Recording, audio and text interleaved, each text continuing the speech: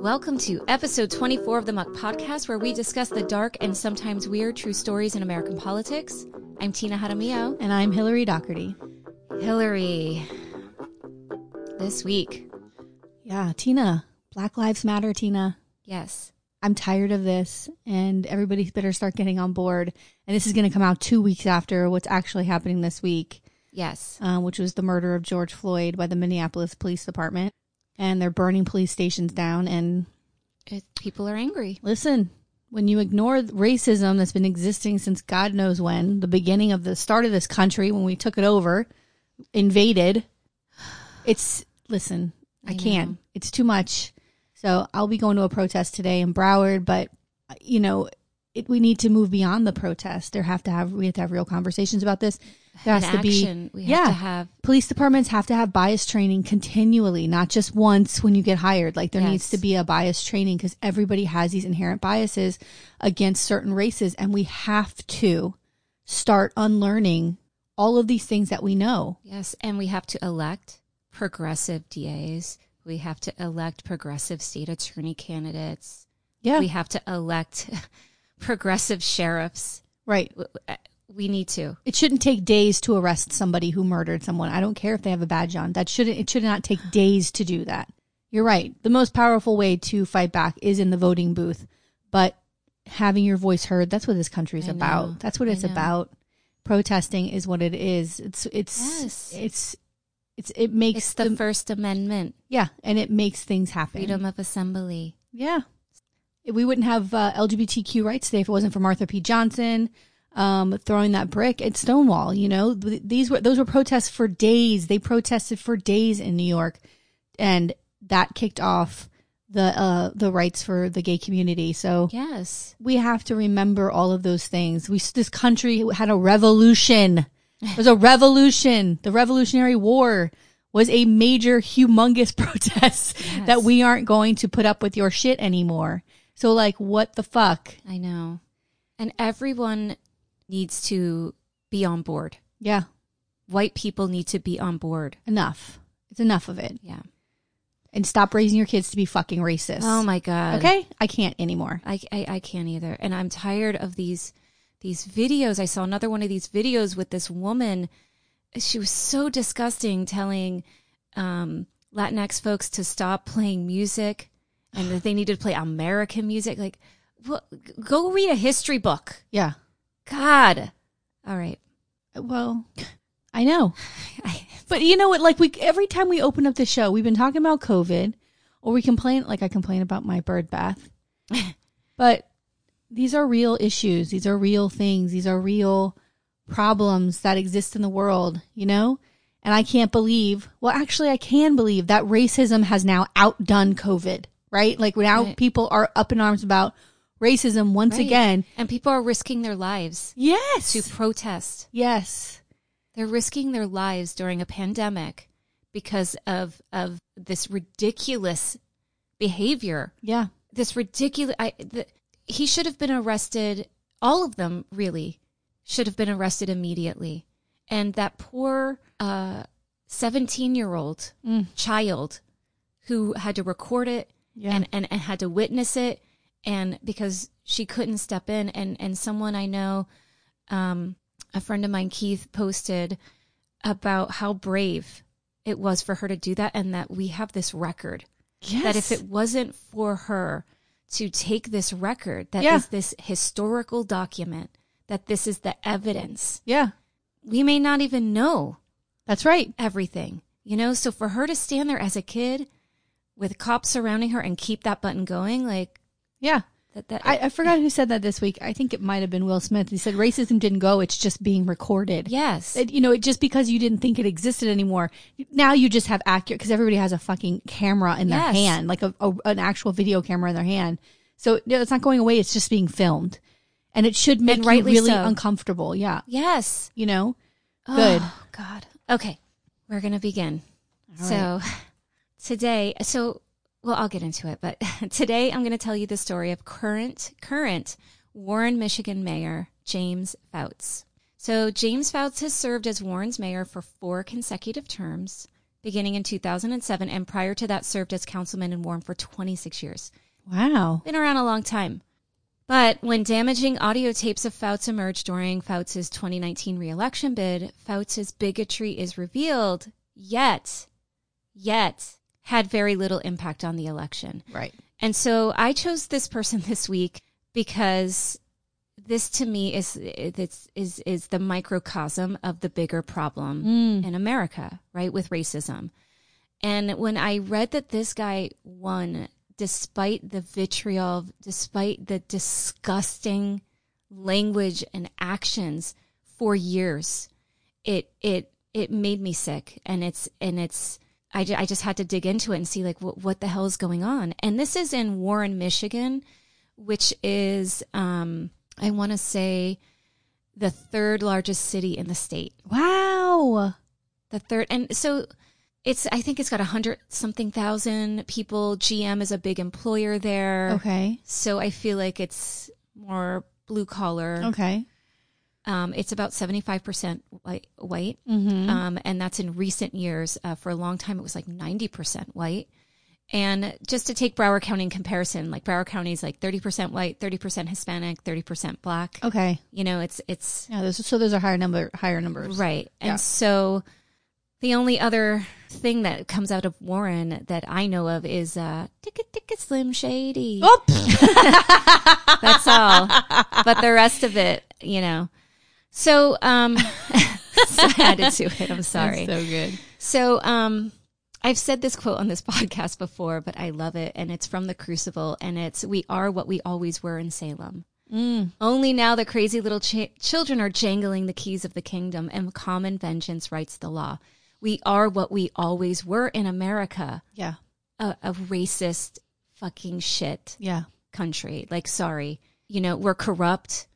And in the play, the children are powerless, and because in that Puritan culture, they are completely powerless. They have to be seen and not heard. Their eyes are always cast down. Like, that's just the culture of children like that. They're little freedom, and then they end up with power. And so I was thinking about, like, who are the crazy little children?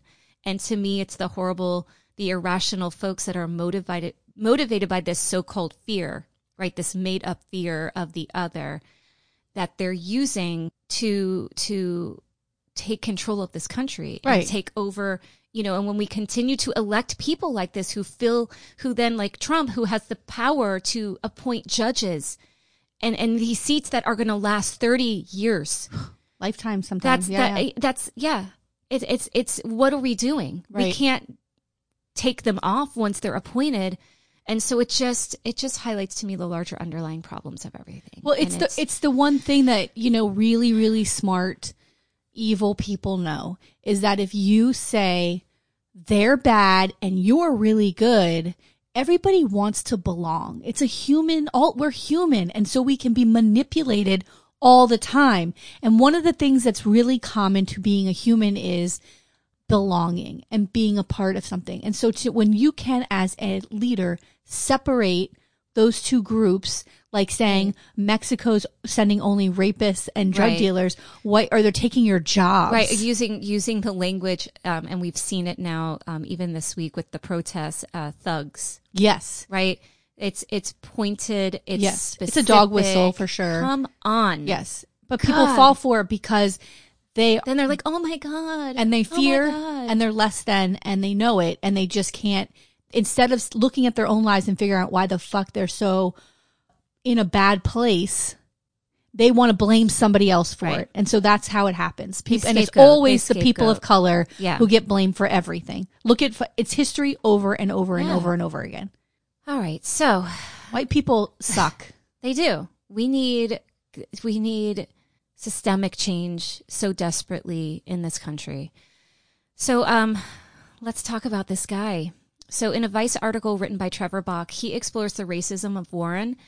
And he spoke actually to several people, and he spoke to one black woman who said that in Warren, some of her white friends have warned her of stores that charge black people more. And she also noted that people like Fouts, he speaks their language, that's sort of why he gets elected. And he also, in the article, pointed to others who said that they like Fouts because, quote, he speaks his mind. Oh. So to me, then this is what they say about Trump, right? He speaks his mind. And to me, that's a euphemism for he says hateful, hurtful, bigoted things, right? But we're going to say speaks his mind. He says the things that should not be spoken because they're racist. They're racist thoughts, but we're applauding it because we think that too. But we've been taught as a polite society that that's not okay. Right. Guess what? It's not okay. Yeah. It's not okay to say those things, and it's not okay to think those things. But if you're not saying them and you're still thinking them, then you have a lot of work to do. Yes. You know? But when they kick that door open, it could be about anything. I remember Republicans standing on a stage that were running for office. It was not that long ago. It was probably 2 presidential campaigns ago. And they kicked the door open to abortion never, ever, even if it's incest or rape. Yeah. And when that door got kicked open, that person in particular, oh my God, I want to say it was the guy who plays bass and is on Fox News. What's that? The Huckabee. I want to say it was Huckabee. And he kicked that door open and it was shock. People were shocked, even in the Republican Party, because Republicans were actually for abortion if it was incest or rape, right? That was a tenet, like that is how it was. Right. And when he kicked that door open, for that moment on, every Republican nominee has had to say, or is saying, right, that's how they feel. And not presidential nominees. Any office a Republican is running for, from the fucking down the street to the state house in any state, that is now the thing, is that's rape never ever, or abortion never ever ever. Right. And the language with that too, when they change, and we've seen it in Florida, when they change language on the on like the heartbeat bill and thing like that. Yes. When you look through the bill, you'll see where they struck out the word fetus and replaced it with the word baby. Yes. It's always like that. Yeah. You know, it's like, go do some science. Yeah. Do some science research, please, people. God. We're going to go down. We're going to go down a hole, girl. I know, this is just, all right. So I want to take a look at this guy's career. So Fouts says that he's an independent, and he was once a Republican, and I think he was actually once a Democrat, and he did support Sanders in 2016. I feel like he's probably like a libertarian kind of guy. And as a city councilman, according to Bach, he was this approachable politician who gained the people's trust, and he helped clean up the city, was accessible, you know, things like that. And as mayor, Bach noted that Fouts ironed out the city budget. He brought in these LED streetlights that were like a big deal and reinstated the EMS transport. But throughout his career, he allegedly has had like verbal and physical outbursts and is a little out of control. And there's a lot of tapes. So on our sources, there's a ton, and there's Steve Neverling. He actually has a SoundCloud.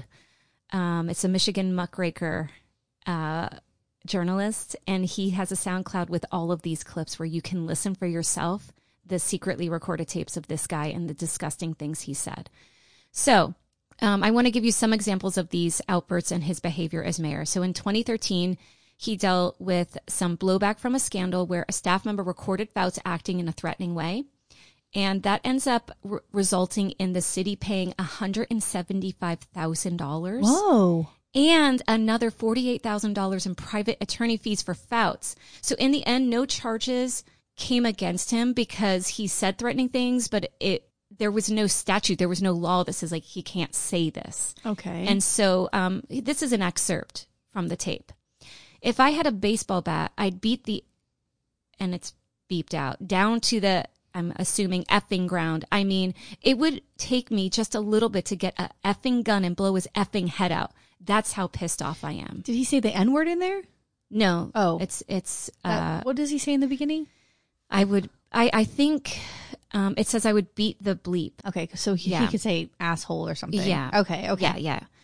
So this Steve Neveling, I would love to get him on our Little Muck because he, first of all, it's Lil Muck. Lil Muck. He's done all of these, just, great investigative work. So anyway, in 2014, he was, writing for Motor City Muckraker, and, Fouts allegedly lunged at and threatened to cut Treasurer Carolyn Masseri's budget. She said he was angry about a statement given in the news a year prior. Furthermore, in her complaint, she says that the city has paid over $300,000 in suits due to his behavior. And in a taped call, he had this to say about her. Uh-oh. All she does is sit around all day and finger herself and watch television. Whoa! First of all, that sounds like a nice day. Second of all, what the fuck? Can you? Wait a minute. Who's recording these calls though? So, who is recording calls like this? Because he has this reputation so people of saying stuff. So there's these recorded calls. Holy so the other thing, so I need to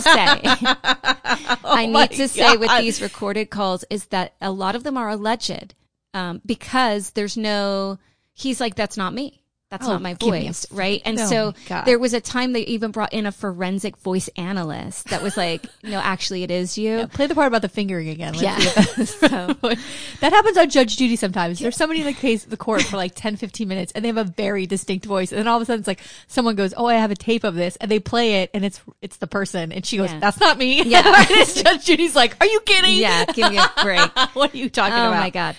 So in 2014, a group wanted to have a reason booth put in like the city hall area, because I guess there was a prayer booth that was set up for a long time. And so people were like, well, let's put a reason booth up. Like, come on. What is that? Reason? Like reason versus prayer, like science. Oh my God. You know what I mean? Like just to combat too much time on their hands. To combat the prayer group. I hear you. Yeah. And he vetoed that. And so there was this lawsuit filed saying that Fouts violated the First Amendment. It's like, what's going on in this town? Yeah. According to Tressa Baldus of the Detroit Press, in 2017, he was accused. This is one of my favorite parts. Oh, God, help me. He was accused of hooking up with his assistant, possible lover. So there's no confirmation. However, there's secret video, and I have a link to the YouTube secret video of them on a trip holding hands. Yeah. Well, yes. P.S. He's 77. She's, I want to say, definitely under 35. I saw some people say she was 25 at the time. Some say 30. Damn, she's bitch. Super cute. Super cute.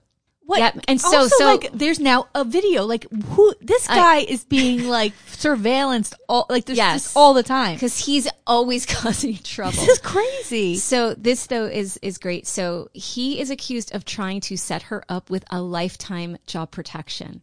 So he was putting this order saying, because she had this job like as his assistant. Yeah. Like, so if I'm out, like you never lose your job. Or I die. I mean, I'm pretty old. He's old. Yes. So they were supposedly filmed holding hands. They went away for a weekend and he wouldn't elaborate. It just said like it was a work, like we were on this work trip.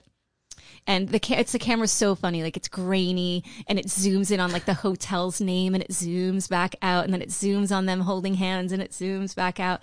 And like they're at a restaurant eating. And it's like all these, they have like this text coming up going, oh, there's the mayor enjoying a nice meal. Oh, it's so funny. Yeah, it's so great. Good.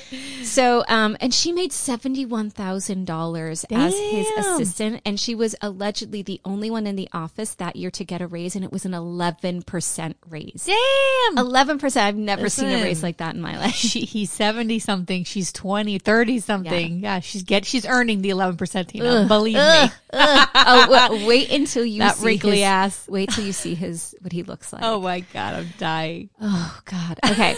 So in 2017, he was found in violation of violating the Campaign Finance Act, and he had to repay the city about $713 because there was a speech event that he was giving like on behalf of the city, and it ended up turning into a fundraiser, and then like they didn't write it down or whatever it was, so he just paid the money back.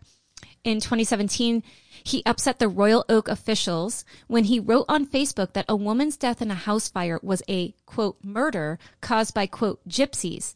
He removed the post, and Scott Daniels Patch's article noted that the fire was under investigation, but there was no indication of homicide as of yet. But he was just like, yeah, these gypsies murdered. No, now we're going to put fear about gypsies in town. I mean, and this is fucking gypsies. But this is the guy, right? Like it's always the other for him. Yeah.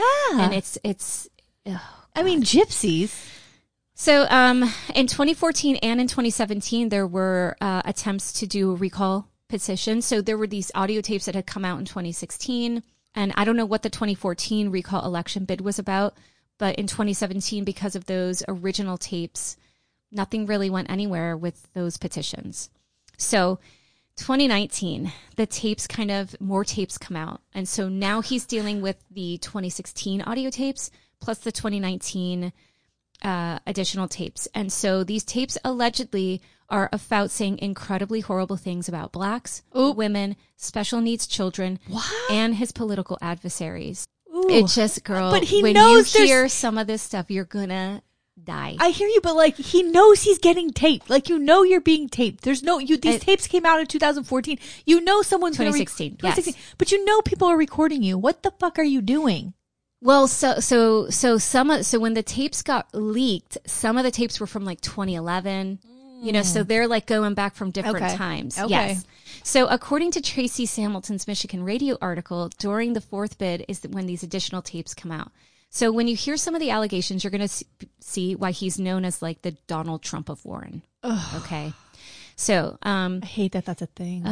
So these are allegations. They're in no particular order, and they're mixed in from tapes leaked from both the 2016 and 2019.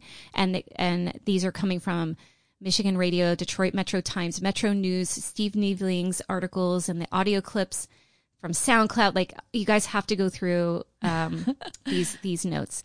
So, and the Motor City Muckraker site. So he at one time compared a black woman and her daughter to chimpanzees. Oh, that's wonderful. Used the N-word. He said this regarding blacks in reference to 911 calls, quote, "I can't say this publicly. I'm wondering how many of the bullshit calls are blacks." What the fuck? I can't say this publicly, right? So he knows that. Yeah, right. He knows that he's garbage. He knows what he's saying is wrong. They all do. And he continued in this tape, like making guesses about what percentage of the calls were these sort of, you know, fake calls, because are always calling the police. He used a slur in reference to gay people.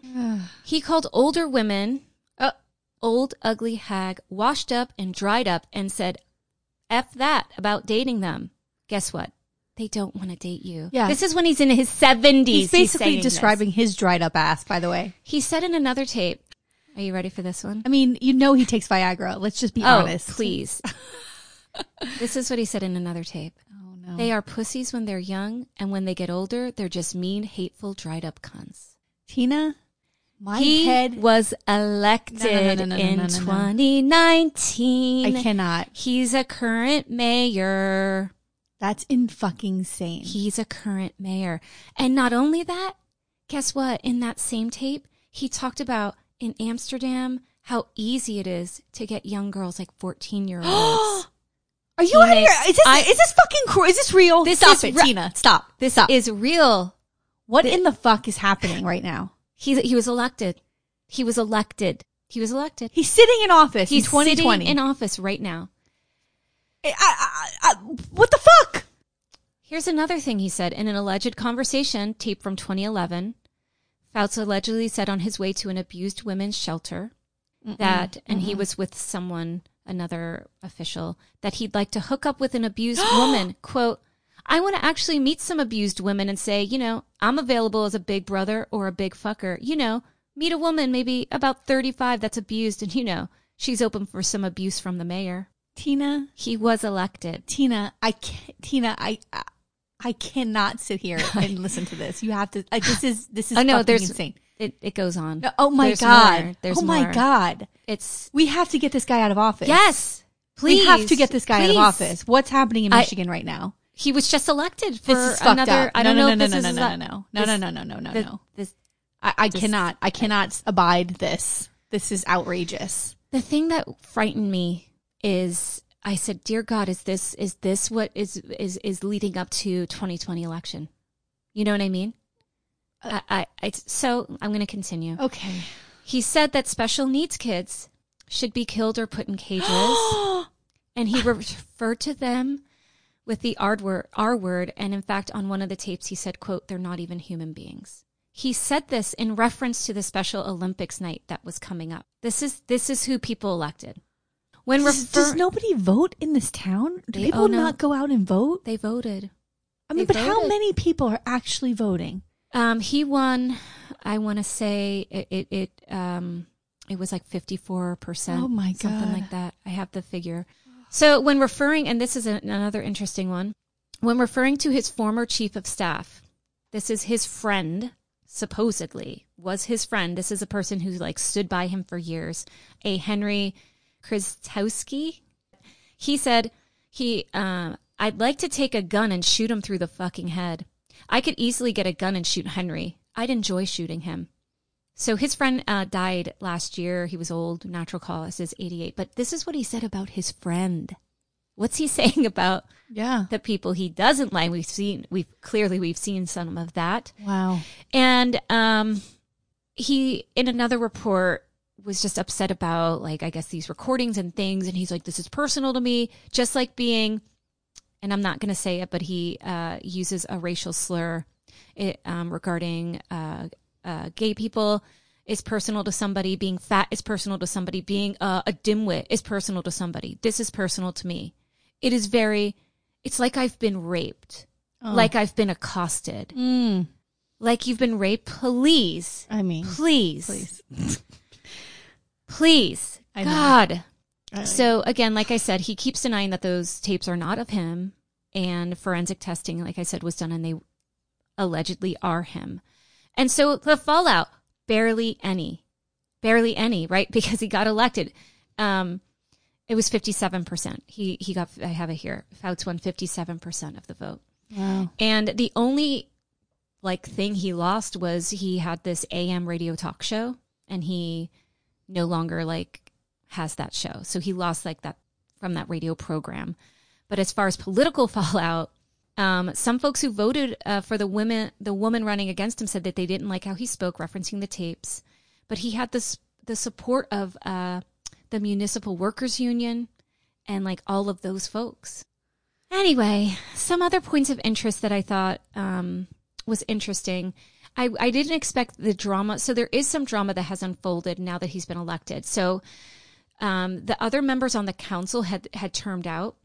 And so there are all these other new people running. And so all the people that he wanted to win, like the additional council seats, so like he would have his like team, right, didn't win. Okay. So now he is on the council with these other people that push back against him, which is very good. Yes. But what's the result of this? He won't show up to meetings. What in the fuck is happening in this goddamn town? So they have, they had to put forth an order like to try to get him to show up. And the other thing that he's doing is he's refusing to allow the councilman to work. So in fact, according to France of Macomb Daily, Fouts put an order that if a council member wants to speak to a city department head, so say like they want to talk to Parks and Rec about who the heck knows what, right?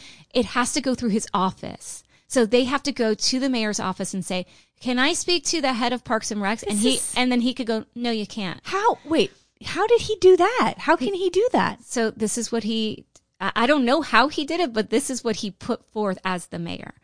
So the article continues noting that there's this council member, a councilman, Eddie Kabasinski, and he claims that he's been threatened with arrest for speaking to the head of the police department about bike lanes. So, and he heard about this from an informant who claimed that supposedly there was this meeting where it was Fouts, a member of the mayor's office was there, and the public service director was present. And in the article, quote, it says that they said if Eddie, this councilman, continues to do that, he will be criminally charged with interfering with their duties, arrested, prosecuted, and that the mayor will be removing Eddie from serving on city council. Bullshit. Right. And then another, you can't he's do talking that. about bike lanes.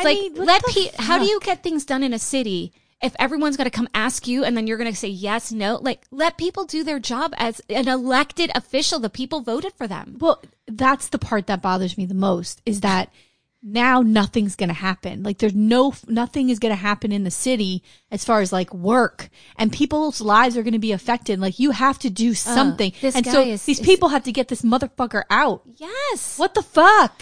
He's a problem. Oh my God. So another council member, Mindy Moore, had this to say: I'm sure this council is not interested in being controlled or making backroom deals with secret handshakes. We want to operate openly and transparently, and believe me, we have tried to do so.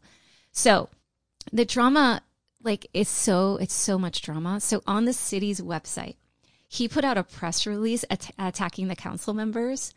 And to me, it's like, Is there nothing else going on in Warren right now that could occupy people's times? But when I looked at like some of the demographics, like crime, like it's got high crime rate. There's a lot of sexual assault. Like, why don't you focus on that?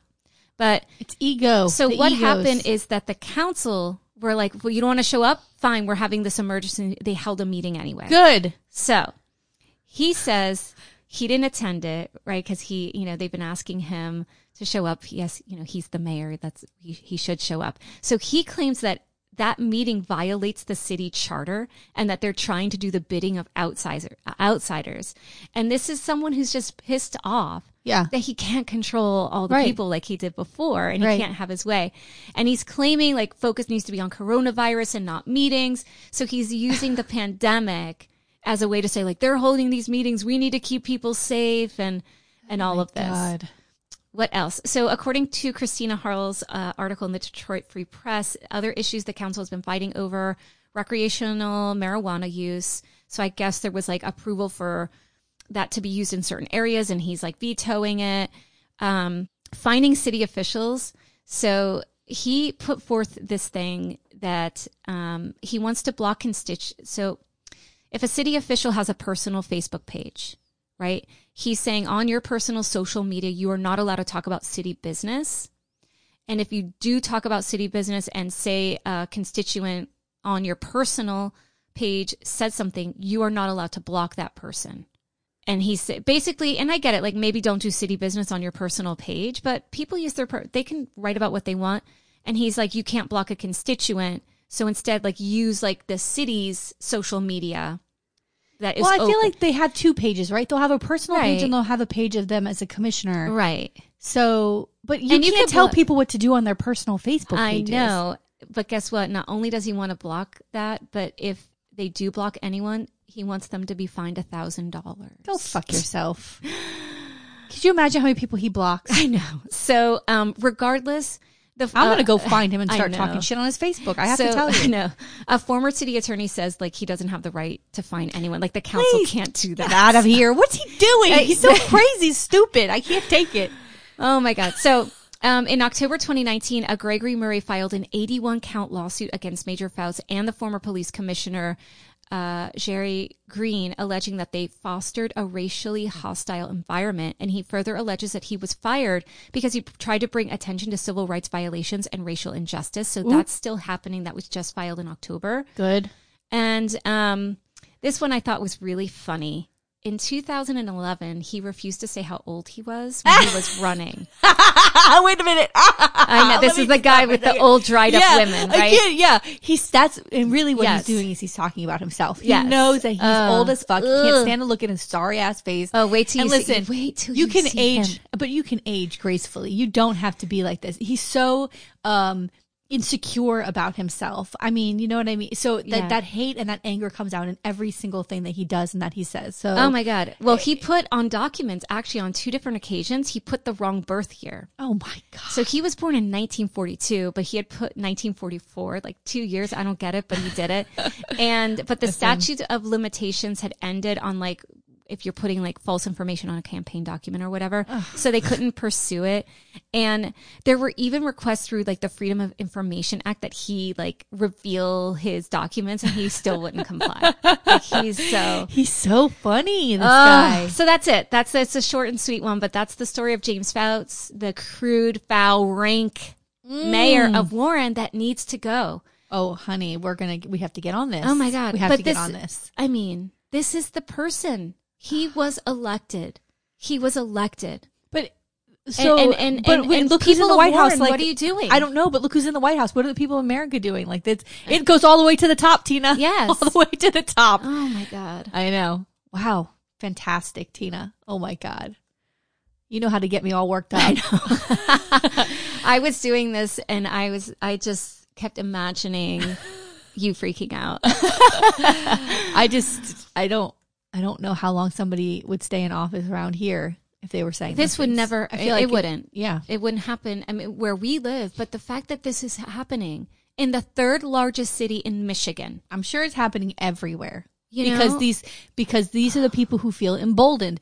All you need is that one person. Like we were talking about in our little muck about Jim Noggle, the Fort Lauderdale mayor. You need one person to say that thing that polite society says not to say, like Trump does. Yeah. And you kick open that door for like everybody's like, well, now these are all the things that are okay to say, and it's horrifying. Ugh. I know. Okay. Get him out. So today I am going to tell you a story about U.S. Senator Gary Hart. Oh. A little bit of monkey business. Uh-oh. Okay. This is a great quote. There's an amazing Vanity Fair article by Gail Sheehy. She wrote this article about this whole everything that happened and what unraveled with Gary Hart. So here's a quote that she from her article that she wrote. If character is destiny, the character issue predicts not only the destiny of one candidate, but the potential destiny of the United States he seeks to lead. That is why it is a serious exercise to try to solve the psychological mystery of Gary Hart's demons. At a deeper level, the revelations raise the question of how much we really know about the character of any of the candidates running for president. How hard are we willing to work to save ourselves from waking up once more with the terrible aftertaste of a night on the town with yet another unrevealed and perfidious president? End quote. Ooh. So. Love it. Yeah. So Gary Hart was the first time that a candidate's private running around, two-timing, was published in a way that was always overlooked. Right. The press really never. They knew people like Kennedy. Would be running the first around. One that like, you think about. Yeah, there was like rumors and these kinds of things, but it was never talked about because nobody cared. It wasn't a thing that anybody cared about, and so this was the first time that a candidate was taken down, essentially because of his behavior, and so it really became the norm then to talk about these issues and these things that what's this person really like, not the issues, but in the personal life, how good are they, right? Okay, so Gary Hart, amazing, interesting beginning in his life, okay? Ooh. So Gary Hart was born in Ottawa, Kansas, the son of Nina and Carl Riley Hart Pence, a farm equipment salesman.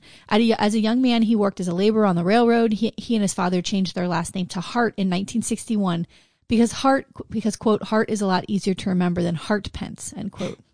Raised in the Church of the Nazarene, which he ultimately left in 1968, he won a scholarship to the church-affiliated Bethany Nazarene College in Bethany, Oklahoma in 1954 and graduated with a philosophy degree in 1958. He met his wife, Lee, there, and they married in 1958. Okay, so he was initially intending to enter the Nazarene ministry. He received a Bachelor of Divinity from Yale Divinity School in 1961 before receiving a law degree from Yale Law School in 1964. So then he became an attorney for the United States Department of Justice from 64 to 65 and was admitted to the Colorado and District of Columbia bars in 1965. That religion, though, is super strict. And so his mother was also super strict. And it was just a very unusual upbringing. She was also like what I would describe as like ODD. Wait, that's not right. OCD? She would be, yes, OCD, not ADD. I was thinking ADD. OCD, where and she was sick all the time too. So it was like he was constantly taking care of his mother.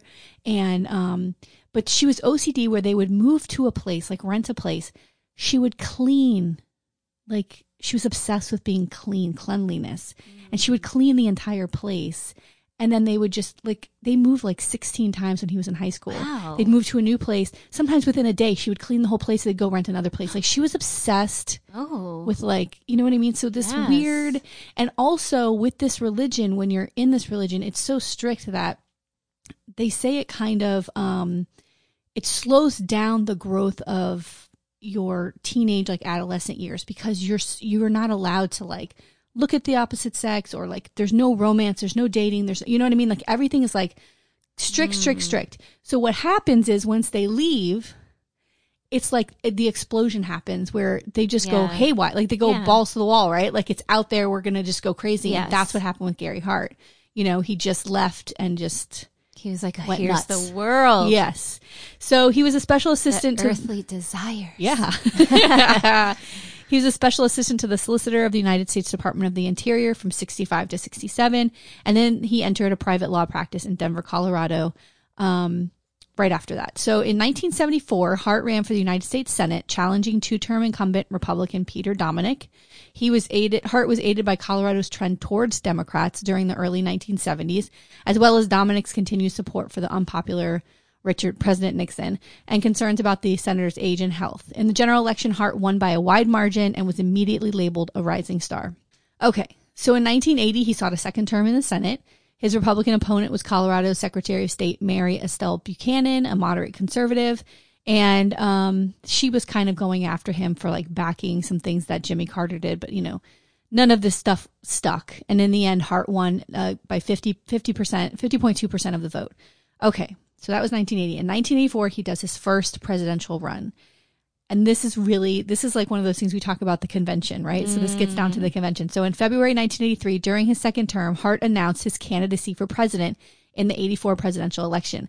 At the time of his announcement, Hart was a little-known senator and barely received above 1% in the polls against better-known candidates such as Walter Mondale, John Glenn, and Jesse Jackson. To counter this situation, Hart started campaigning early in New Hampshire, making a then unprecedented canvassing tour in late September, months before the primary. Oh. The strategy attracted national media attention to his campaign, and by late 1983, he had risen moderately in the polls to the middle of the field, mostly at the expense of the sinking candidacies of Glenn and Alan Cranston. Mondale won the Iowa caucus in the late January, but Hart polled a respectable 16%. 2 weeks later in the New Hampshire primary, he shocked much of the party establishment and the media by defeating Mondale by 10 percentage points. Wow. Yeah. Hart instantly became the main challenger to Mondale for the nomination and appeared to have the momentum on his side. But he couldn't overtake Mondale's like financial and like the organization. It was still a much bigger campaign. Well, he was more an established. Yes. And the union leaders were really going for Mondale. So it's like he really couldn't get in edgewise, So Hart's campaign was chronically in debt to a final count of $4.75 million. Dang. Yeah. In states like Illinois, where delegates were elected directly by primary voters, Hart often had incomplete delegates slates. I hate these, you know what I mean? Yeah, we just saw this recently with them. Yeah.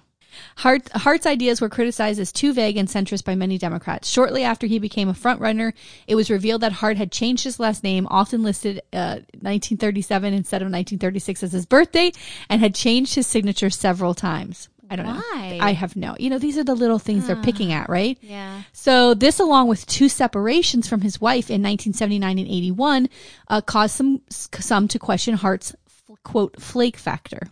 Again, looking for these little, could you imagine these are the little things that we're looking at? Compared to today, yeah, please. I'll take a changed signature. Yeah.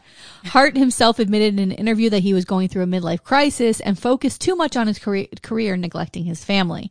Reporters, which people probably liked then. Oh, he's a hard worker, right? Reporters observed that the Harts appeared distant and distracted in public. Hart was also not close to his children, often leaving his wife to raise them completely alone. He and his wife briefly dated each other casually during their second separation, which occurred for a few months in 1981. Additionally, the Harts had begun divorce proceedings, but had them stopped after they became, they reconciled. So Hart and his wife later stated that separations caused by too much time spent apart due to the politics only strengthened their marriage. The Harts have remained married for almost 60 years. Dang. I know.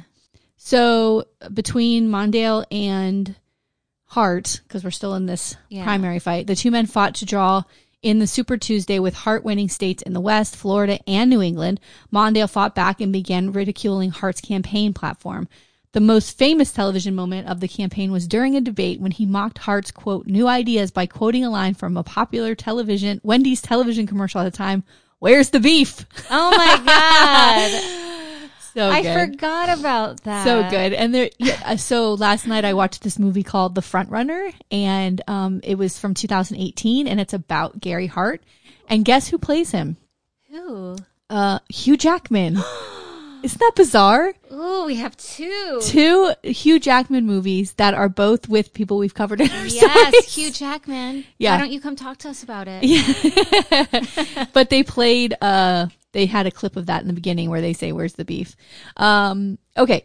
Hart's campaign could not effectively counter this remark, and when he ran negative TV commercials against Mondale in the Illinois primary, his appeal as a new kind of Democrat never entirely recovered. Hart lost the New York and Pennsylvania primaries, but won those of Ohio and Indiana. Mondale gradually pulled away from Hart in the delegate count, but the race was not decided until June. Which is crazy, right? Mondale gradually pulled away from Hart in the delegate count. Oh, I just read that. Sorry. Decided that day were delegates from 5 states, South Dakota, New Mexico, West Virginia, California, and New Jersey. The proportional nature of delegate selection meant that Mondale was likely to obtain enough delegates on that day to secure the stated support of an overall majority of delegates, and hence the nomination, no matter who actually won, the states contested. However, Hart maintained that unpledged superdelegates that had previously claimed support from Mondale would shift to his side if he swept the the third Super Tuesday primary. Oh. I know. Once again, Hart committed a faux pas, insulting New Jersey shortly before the primary day. Oh, you can't insult New Jersey. Campaigning in California, he remarked that while the bad news was that he and his wife had to campaign separately, quote, the good news for her is she campaigns in California while I campaign in New Jersey. Compounding the problem, when his wife interjected that she got to hold a koala bear, Hart replied that, quote, I won't tell you what I got to hold. Samples of toxic waste dump. In New Jersey, right? Oh, no. While Hart won California, he lost New Jersey after leading in polls by as much as 15 points. Dang. Don't do that. Know your audience, Yeah, Hart. what are you doing? By the time the final primaries concluded, Mondale had a considerable lead in total delegates, though he was 40 delegates short of clinching the victory. Superdelegates voted overwhelmingly for Mondale at the Democratic National Convention in San Francisco, making him the presidential nominee. Hart, already aware that the nomination was all but Mondale's after the final primaries, lobbied for the vice presidential slot on the ticket, claiming he would do better than Mondale against President Ronald Reagan, which was not going to happen. Yeah. While Hart was given serious consideration, Mondale chose Geraldine Ferraro instead. In his address to the convention after his name was placed in nomination for president by Nebraska Governor Bob Kerrey, and he received a 15-minute standing ovation, Hart concluded, quote, our party and our country will continue to hear from us. This is one Hart you will not leave in San Francisco, end quote. Aww. People really liked him. Oh, that was kind of cute. Yeah, little pun. and apparently he had this gift of being able to take really complicated things about politics and break it down where people could understand it. Like he's really, really smart, and people really liked him. So, and this was really about introducing himself to the country, right? It wasn't, I don't think he really thought he was going to win it. Right. But it was really about like, let's set it up for the next race. Okay. Oh no. So the 1988 presidential campaign. So Hart declined to run for re-election to the Senate, leaving office when his second term expired with the intent of running for president again. But this campaign would only last 3 weeks. Oh, Hart. Honey. On December 20th, 1986, Hart was allegedly followed by an anonymous private investigator from a radio station where he had given the Democratic Party's response to President Reagan's weekly radio address. That alleged investigator report claimed that Hart had been followed to a woman's house, photographed there, and left sometime the following morning. Hart. Honey, this allegation would ultimately cause him to suspend his planned presidential campaign. So he hadn't announced or anything yet. It was everyone just like knew. Yeah. Yeah. Well, the thing about this guy is, and even in the 1984 campaign, like when people were talking about him running again, somebody said, well, he can run, but he better like keep his pants zipped. Like this is like people knew so he was a guy who ran around all the time. He's a Lothario. Yeah. It was a real, like everybody knew about it, but nobody of course worried about it because they thought this would never be, brought up or talked about. Or be a thing. Yeah. Well, now that I'm thinking of the 80s, that's when like all of that, like family values, all of that stuff starts coming out. Yes. Reagan's in office. Yeah. It's all of this family value stuff. And not that, and when you think of like the 50s, of course it was, like the Leave It to Beaver family thing, but men were given sort of the leeway to be men, right? Yes. And run around. And that's why with Kennedy and I always think Kennedy, like I said, because like he's sort of like the epitome of the guy who ran around on his wife all the time. It's probably that family values and that bringing in of like the whole evangelical, because all that stuff is happening with Reagan that's now changing the American mindset, I guess, on how we view our politicians and what we expect from them. Yes. It's interesting. It is. Yeah. And Clinton wasn't that far along after this. Right. You know what I mean? Like within 10 years of this. Okay. So after Mario Cuomo announced that he would not enter the race in February 1987, Hart was the clear frontrunner for the Democratic nomination in the 1988 election. Hart officially declared his candidacy on April 13th, 1987. When Lois Romano, a reporter for the Washington Post, asked Hart to respond to rumors spread by other campaigns that he was a womanizer, Hart said such candidates were, quote, not going to win that way because you don't get to the top by tearing someone else down, end quote. He never really, he'd get angry if you asked him questions about this. He'd say, my private life is my private, none of your business. Like he would get very angry and it was almost like, how dare you? Right. How dare you? And this is the larger question of private versus public. Yeah. If someone is having an affair, does that disqualify you from being, you know, a senator or a congressman or whatever it is, you know? I think that's a private issue, but it does speak to your character, so I can see, right? Because it is a deceit. Yes, it's muddy waters. The thing with what was that governor of New York who was caught with the sex worker and he liked her feet and stuff like that? What was that guy's name who was taken down? Who was like a huge star in the party? Do you know what I'm talking about? I'm gonna look it up. Spitzer? Yes. Okay. That governor, Elliot Spitzer, he, the thing is that if anybody can blackmail you with this information, all of a sudden you're a liability, right? And so let's say there's somebody who wants to be part of sit on a board at like the port or something like we talked about before, like they would use that information to manipulate him to give them something they want. And so it's a liability if you are running around and doing something that could be used against you, you know? Yeah. So that could be a problem. Okay. So the New York Post reported that comment on its front page with the headline in the headline was, quote, straight from the heart, followed by below with a big block letters, quote, Gary, I'm no womanizer. And then a summary of the story, basically a Dem blasts rivals over sex life rumors. So again, here's this, like, it's kind of creeping out a little bit, but it's not really out there. There's no proof. Yes. As of yet. Yes. So here we go. In late April 1987, the Miami Herald claimed that an anonymous informant contacted the paper to relate that Hart was having an affair with a friend, claimed it was the equivalent, and then they claimed it was the equivalent of the Iran-Contra scandal, because that was happening at this time. People sort of like Reagan was like, all this stuff, these lies were coming out and people were like, what the fuck's going on? So they provided details about the affair, and they told the Herald that Hart was going to meet this person at his Washington, D.C. townhouse on May 1st. Okay. Wow. You got some details. Yes. And in the archives of Miami Herald, we'll have the link in our notes. You can go read their breakdown because the Herald caught a lot of shit because of this. But they go through their detail of the information. So the informant told them he's going to meet in D.C. And so the guy who she was talking to was the person covering the Hart campaign.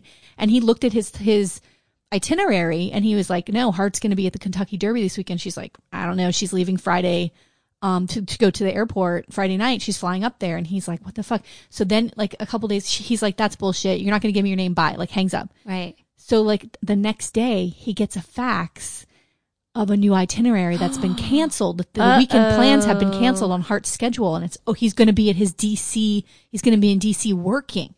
And so this like fucking thing goes off in this guy's head and he's like, what the fuck? I'm going to go check it out. Yeah. He goes to this investigative reporter who works in the Herald and he was like, I need your help. And so he starts telling him all of this and he was like, well, let's go to the airport. Like, let's go. God, and, I love this. No clothes, just their wallets. Like, let's go stand at the airport. And there was like 3 flights leaving that night. And they just hopped on. Yeah. And so the way that the woman described what her friend looked like she's blonde, she's tall, she looks like a model, like you can't miss her, right? So what all kind of a sudden, friend is this if she's ratting her? Yeah. So all of a sudden, well, because this woman was bothered. Right. Right? Like this guy's running for office. What the fuck? Right? Yes. Okay. So basically that's what she was saying. So they see this woman and they assume like, okay, this must be her. And they get tickets to get on the same flight.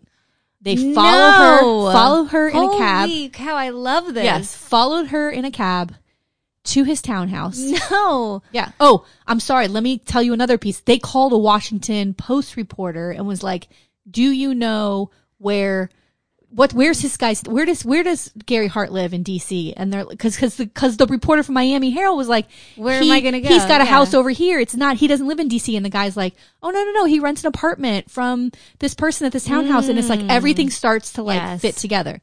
So they go there, they follow her. She gets out. She goes into this townhouse. They're sitting in a car. This is so wild. Yeah. I mean, this is wild. Yeah. Let's just wait for some chick and hop on the same plane. And they did. Oh. And they followed her. So then they're sitting in the cab and the cab driver's like, "What the fuck? Like, get out," right? They're like, no, just wait a second. And a few minutes later, they come out together, arm in arm.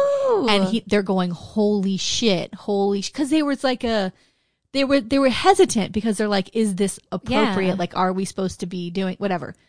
Anyway, they rent a car. They sit outside his house the whole weekend. At one point, they get a photographer. They call a photographer from Washington Post. He gets in the car. They hire this guy. He gets in the back seat. At one point, I want to see this movie. You have to see it. It's amazing. At one point, Hart comes out to get somebody dropped something off from the campaign, and he sees these guys in the car. Oh. And he's like, "What the fuck?" Meanwhile, this chick's in the house, right? Yes. And he's like, "What the fuck?" Right? So he's like, "I don't know who they are." He thought they were from the opposing side, like the Bush campaign. Bush was going to be running against him, right? The first George Bush.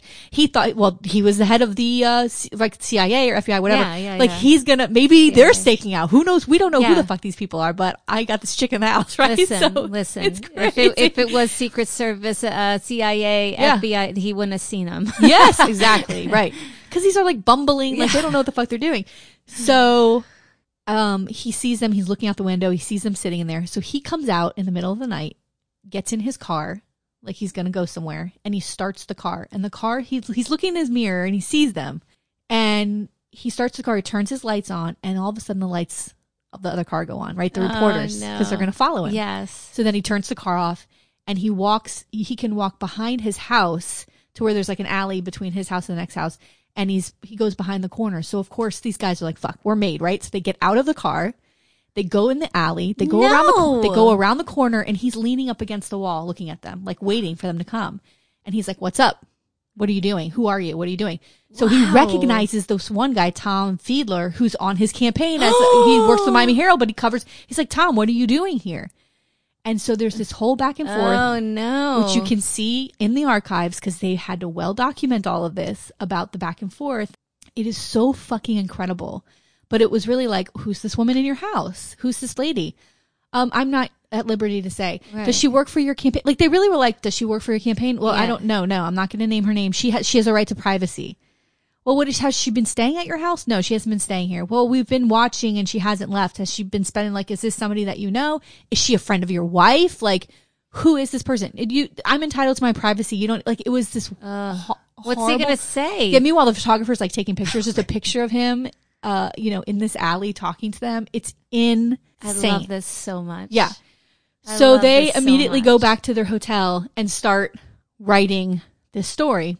And they're calling, it's like 2:00 in the morning, they're calling Miami Herald. It's Sunday, 2:00 in the morning. They're like, we got to put this out. This has to be on the front page. Get the presses. Yeah. Roll out the presses. Yeah. And then they pull out this story that hadn't come out yet. It was from the Washington Post where he has this quote saying, "Oh, you don't believe me? Follow me around," right? So they're like, he's asking us to do this, right? Like he's asking us to follow him around. So they decide to put it out. And meanwhile, he's already called like everybody on his campaign, like, we got a problem. Yeah. Donna Rice is the woman he's been running around with. She's sitting in the house and she's asking like, her now questions. I can't leave. Yeah. Asking her questions. She's like, "I just want to go home. Like, I don't know what the fuck is going. Like, I just want to go home." And, they did something kind of shady. This woman was working on his campaign and she drove her to the airport and kind of like pretended to be her friend and got a lot of information out of her. Like her boyfriend was in jail for selling drugs and she had dated a guy who like stole her car. I don't know. Or like just trying to get information about her to put it out as if she's horrible, not a good lady. Oh no. And didn't really tell her. Of course they're going to railroad her. Yeah. And did not tell her that her name had already been put out and that she, when she thought she was going back to Miami, she thought that nobody knew what had happened. She had no idea that it had already been on the front page of the paper. Dear God. So she lands. Is it just like reporters everywhere? Yeah. She goes. So this woman takes her to the airport and she goes down this. I mean, this is in the movie, but you know, it's based on the story. Yeah. What they show. Yeah. So she goes down this escalator and there's all these reporters going, Donna, Donna, Donna. And she looks back and that woman's like gone, you know, because it's over. Yeah. So it got printed on the front page of Sunday, Miami Herald, and then the Miami Herald starts getting all kinds of shit about why are you printing paper? Why are you printing about this relationship? And he was like, they were stalking, they were hiding in the bushes of my house. Like, what about this? How could you do this? They're how reporters. Could you? Yes, you're a public official. Yes, sorry, but now it changed the way that people reported about, like, this is now something that can be printed. Right. And so more information had come out about him and another woman and more pictures. And the Washington Post is like, now we can put this up. And one of the reporters was like, well, this is basically gossip. Now we're like the National Enquirer. And they're like, yeah, but now this door's open. If we don't do it, somebody else will. Right. Right. So it changed like all of that. Right. And I see the point of it being, you don't want it to be a tabloid. But when you have direct evidence and it's a public affair, like that's a little bit different. Yes. I think so too. You know, we're talking about the character of these people. I know. Dang. So, and he kept denying it. That's the thing. I know. So on Sunday that night, you know, after the article had come out, Hart's campaign denied any scandal and condemned the Herald's reporters for intrusive reporting. He was more like, they're the bad guys. And really the people, at one point, the guy in his campaign was like, yeah, but if you weren't doing this, then this shit would not be there's nothing to fucking print. Right? Like, hello. You just fucked everybody who's been working on this campaign. Yes. It was like rooting for you, you dick. Yeah. You know? Hart later noted that his, quote, follow me around comment was not challenging the press with a taunt, but made in frustration, was only intended to invite the media to observe his public behavior and never intended to invite reporters to be, quote, stalking around in the shadows, quote, of his home. Yeah, but you're talking about, you're in response to an affair that you're having. Yeah. So that is your private life. Yeah. So where else are they going to find your this guy, please? I know. So the next day, on Monday, the young woman was identified as Donna Rice, and she gave a press conference also denying any sexual relationship with Hart. Hart insisted that his interest in Rice was limited to her working as a campaign aide. Okay. So they had met on a party boat, basically, the first week of his campaign. And the boat went from Miami to Bimini, and the party was kind of put together by this Louisiana lobbyist. And there was a picture of her sitting on his lap. Okay. And it's a really famous photo because this is the picture that woman had. The friend that called sold this picture to the National Enquirer like 2 weeks into this mess. This friend. For all kinds of money. Donna must have done something to this friend. Yes. To piss her off. But the name of the boat was Monkey Business, and he had a t-shirt on that said Monkey Business Crew. Like he was wearing a shirt that said Monkey Business, and this girl was sitting on his lap. It's kind of fucking hilarious. So, God. The scandal spread rapidly through the national media, as did another damaging story about angry creditors of the $1.3 million debt Hart had incurred in the 1984 campaign. Media questions about the affair came to dominate coverage of Hart's campaign, but his staff believed that voters were not as interested in the topic as the media was. A Gallup poll conducted that week for Newsweek found that 55% of Democrats believed that Hart had been truthful, and 44% of them were concerned about this issue. The polling of all voters was even more favorable to Hart. Nearly 2/3, or 64% of the respondents it surveyed, thought the media treatment of Hart was, quote, unfair. And 70% disapproved of covert surveillance by the media. Listen, they were going on a hunch. They were going on a call. What are they going to do? A little over 50. It was going to come out sooner or later. Journalists. It's going to come out whether you're in office or during your campaign. You're fucking everything that moves. Yeah. A little over 53% responded that marital infidelity had little to do with the president's ability to govern. This is 1988. Time magazine had similar results. Of those polled, 67% disapproved of the media writing about a candidate's sex life, and 60% stated that Hart's relationship with Rice was irrelevant to the presidency. Very interesting to me how quickly this all changed. I know. On May 8th, and I also think it depends on the party. Yes. Right? If it's Democrat, which he was, we're very easy to forgive and forget. Yes. On May 8th, 1987, a week after the story broke, Hart suspended his campaign after the Washington Post threatened to run a story about a woman Hart had dated while separated from his wife, and his wife and daughter became similar subjects of interest for the tabloid journalists. I don't condone that. No. At a press conference, Hart defiantly stated, quote, "I said that I bend, but I don't break. And believe me, I'm not broken." Hart identified the invasive media coverage and its need to dissect him as his reason for suspending his campaign. He said, quote, "If someone's able to throw up a smokescreen and keep it up there long enough, you can't get your message across. You can't raise the money to finance a campaign. There's too much static, and you can't communicate. Clearly, under the present circumstances, this campaign cannot go on. I refuse to submit my family and my friends and innocent people and myself to further rumors and gossip. It's simply an intolerable situation." End quote. Hart paraphrased Thomas Jefferson and warned, quote, "I tremble for my country when I think we may, in fact, get the kind of leaders we deserve." Hart later recalled, "I watch journalists become animals, literally." Again, your family and you and your friends are not subject to rumors. You were fucking other women. Like, what are we talking about? Why are you throwing this off as if you didn't do something wrong, right? Like, he's still blaming everybody else for his fucking bullshit. The New York Times said that some compared Hart's press conference to Richard Nixon's, quote, last press conference of November 7th, 1962, in which Nixon blamed the media for his loss in the 1962 California gubernatorial election and did not take responsibility for his own actions.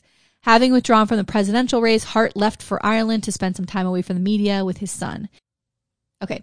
In December 1987, Hart returned to the race, declaring on the steps of the New Hampshire State House, "Let's let the people decide." Oh. Hart said that the other candidates did not represent his new ideas of strategic investment economics, military reform, and enlightened engagement in foreign policy. Hart warned we could lose more young Americans unnecessarily in the Persian Gulf. He initially rose to the top of the polls nationally and second behind Massachusetts Governor Michael Dukakis in New Hampshire, but was soon confronted with more negative stories about prior debts from his 1984 campaign. He competed in the New Hampshire primary and received 4,888 votes. After the Super Tuesday contest on March 8th, in which he won no more than 5% of the vote, Hart withdrew from the campaign a second time. Eventually, Democratic nominee Michael Dukakis lost the 1988 U.S. presidential election by a substantial margin in both the popular and electoral vote by margins unequal, since winning in only 10 of 50 states.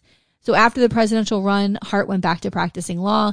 In 2009, he co-chaired the Hart-Rudman Task Force on Homeland Security, served on the Homeland Security Advisory Council, and in 2014, he was the United States Special Envoy for Northern Ireland. He earned a doctorate in politics from the University of Oxford and has written for several outlets such as the Huffington Post. He's written several books, including a biography of President James Monroe, and he's still married to the same woman. Oh, bless her heart. And that is the story of Gary Hart. My God. It's so interesting. It's so good. Well, and then what's even more interesting, too, is our current person. Yeah. In the White House. No one cares. I know. You know, the family values party. Right. 3 marriages, cheating, assault. We'll throw that all to the wayside. Yeah. But it's both sides. We both sides will forgive and forget when it comes to just winning.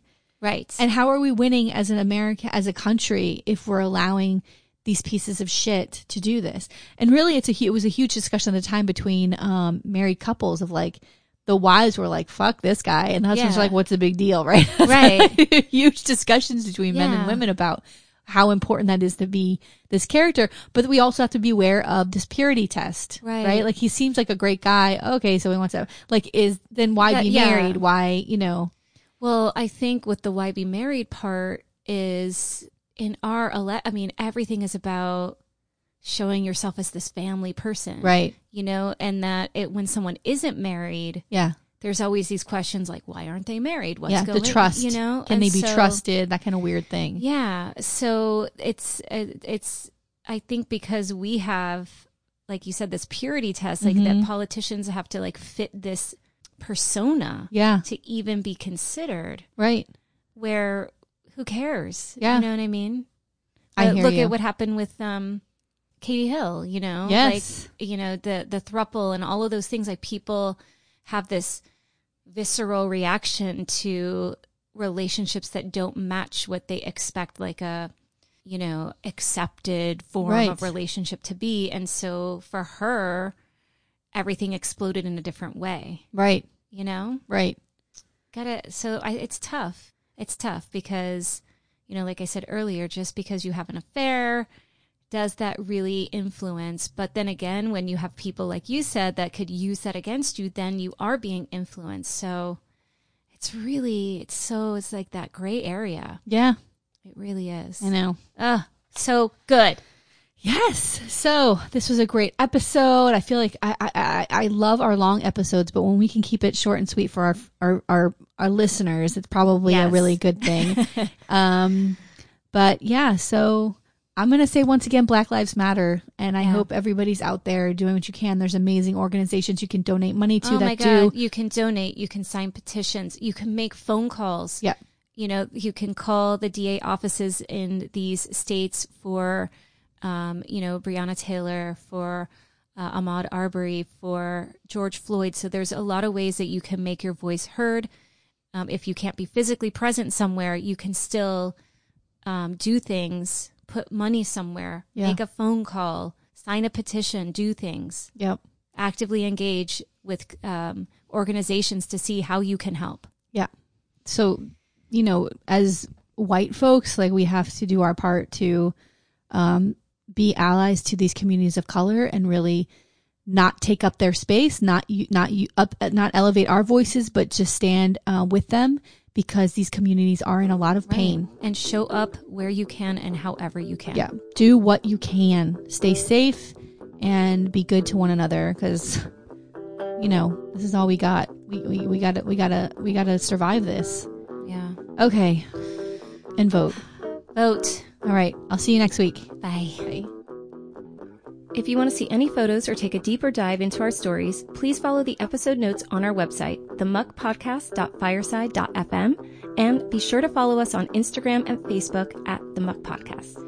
To support the Muck Podcast, please visit our Patreon page. We have 3 levels of support and different goodies for each level: Muckraker, Policy Wonk, or Bleeding Heart. We can't do it without you. Music for the Muck Podcast written and performed by Sean Doherty.